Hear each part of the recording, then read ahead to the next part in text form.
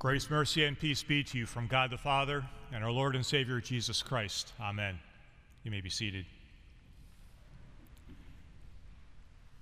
Dear brothers and sisters in Christ, last week I was up in Milwaukee for the LCMS convention, the first time I had attended one. I wasn't a delegate. I couldn't go up to the floor to talk, as if I would anyway.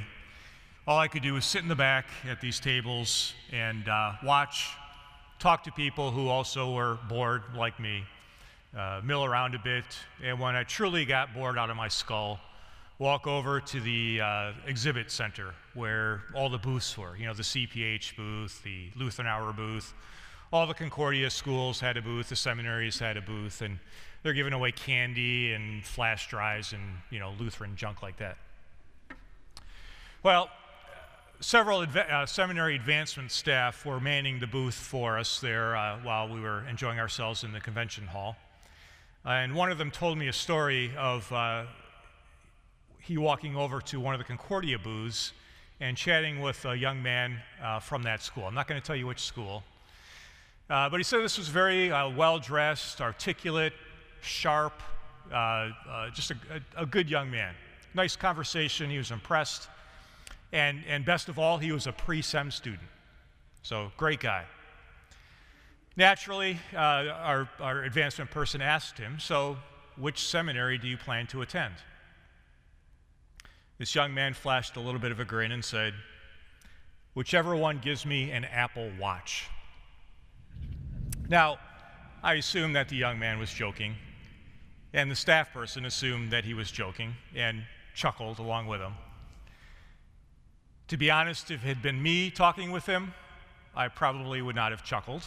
I won't tell you what I would have done. Because underneath every little joke like that, underneath every little ironic statement, is actually a little bit of truth, right? What will I get out of the deal? What's in it for me? Give me something flashy, something that beeps and blinks and is texty and chatty or whatever else an Apple Watch does. Give me one of those and I'll be happy.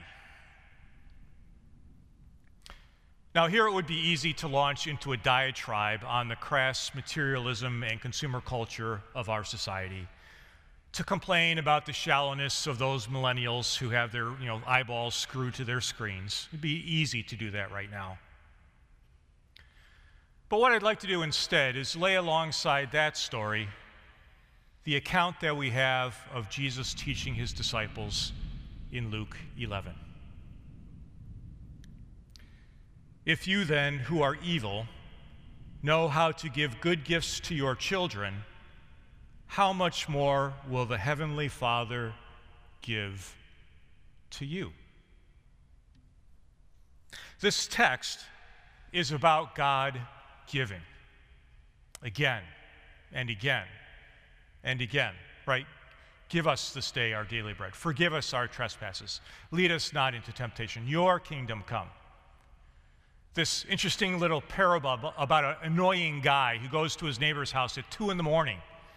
to ask for food because he himself is not prepared, and knocks and knocks and knocks until finally, out of exasperation, the guy comes down and gives him bread anyway. Gives food to this jerk. And God, in the same way, gives freely to jerks like us. And then this, ask and it will be given to you. Seek and you will find. Knock and it will be open to you. For everyone who asks receives. The one who seeks finds. To the one who knocks it will be open. There's no caveats on that invitation, is there? And then that final little talk about serpents and scorpions and how earthly fathers know how to give to their children. How much more does the Heavenly Father know to give to us? It sure sounds like God wants to give, doesn't it? So if this is how we are to pray, what did you pray for this morning? Did you pray to a God who wants to give you all things? If you stop and think about it, what we pray is actually our deep down beliefs about who God is. What we believe about God is reflected in the way that we pray. For as soon as we speak to God, we are saying something about who we think He is and what He will do in this world. So, for example, if we pray for healing, it is because we believe that He created our bodies and that He has the power to heal them. If we thank Him for the meal that is before us on the table, it is because we believe that He has actually provided it freely. If we pray for rulers and those in authority, it is because we believe that God works somehow even through the people that we elect or seem to be about to elect. But on the other hand, if we pray only for ourselves and not for our enemies, it is because we believe that God could not possibly love that person or those people.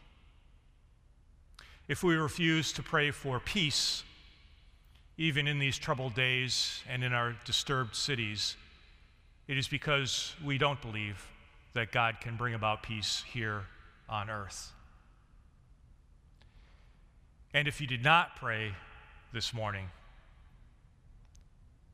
know that you have a Father who wants to hear from you. So how does Jesus describe this God through His invitation to prayer? First, He is Father. He is personal. He can be addressed like any one of us.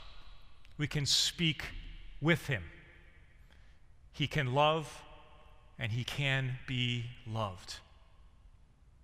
He is in heaven, from where He rules over all creation, and therefore is able to act in the very details of our lives. He has a kingdom, He has a reign that is already active, but is somehow not yet present in our experience, and so there is something of that kingdom yet to come. And He gives, and gives, and gives daily bread, forgiveness of sins, new life, one where we forgive those who have sinned against us, protection from temptation. He gives. And that's where Jesus stays, on the giving, for the rest of this account. How can we understand how much God wants to give? Well, the only way we can, of course, is not by explanations or parables only. Jesus has not only told us that God wants to give, He Himself was God's gift. Jesus, God's own Son, given for us in our place on the cross. As Romans 8 says, He who did not spare His own Son but gave Him up for us all, how will He not also along with Him graciously give us, you know this passage, graciously give us all things. All things, because of what He has already done for us on the cross. That is why Jesus ends with that odd phrase, if you then who are evil know how to give good gifts to your children, how much more will the Heavenly Father give the Holy Spirit to those who love Him? Now, I freely admit I'm one of those evil fathers, right? I don't have a son, as Jesus is describing in the text. I have 2 daughters, and they know full well how to manipulate me to get everything they want all the time. You know how this works if you have daughters. Yet my giving is of no comparison to what God can give and does give in His Holy Spirit. Jesus ends with the Holy Spirit because that Spirit is the ultimate gift.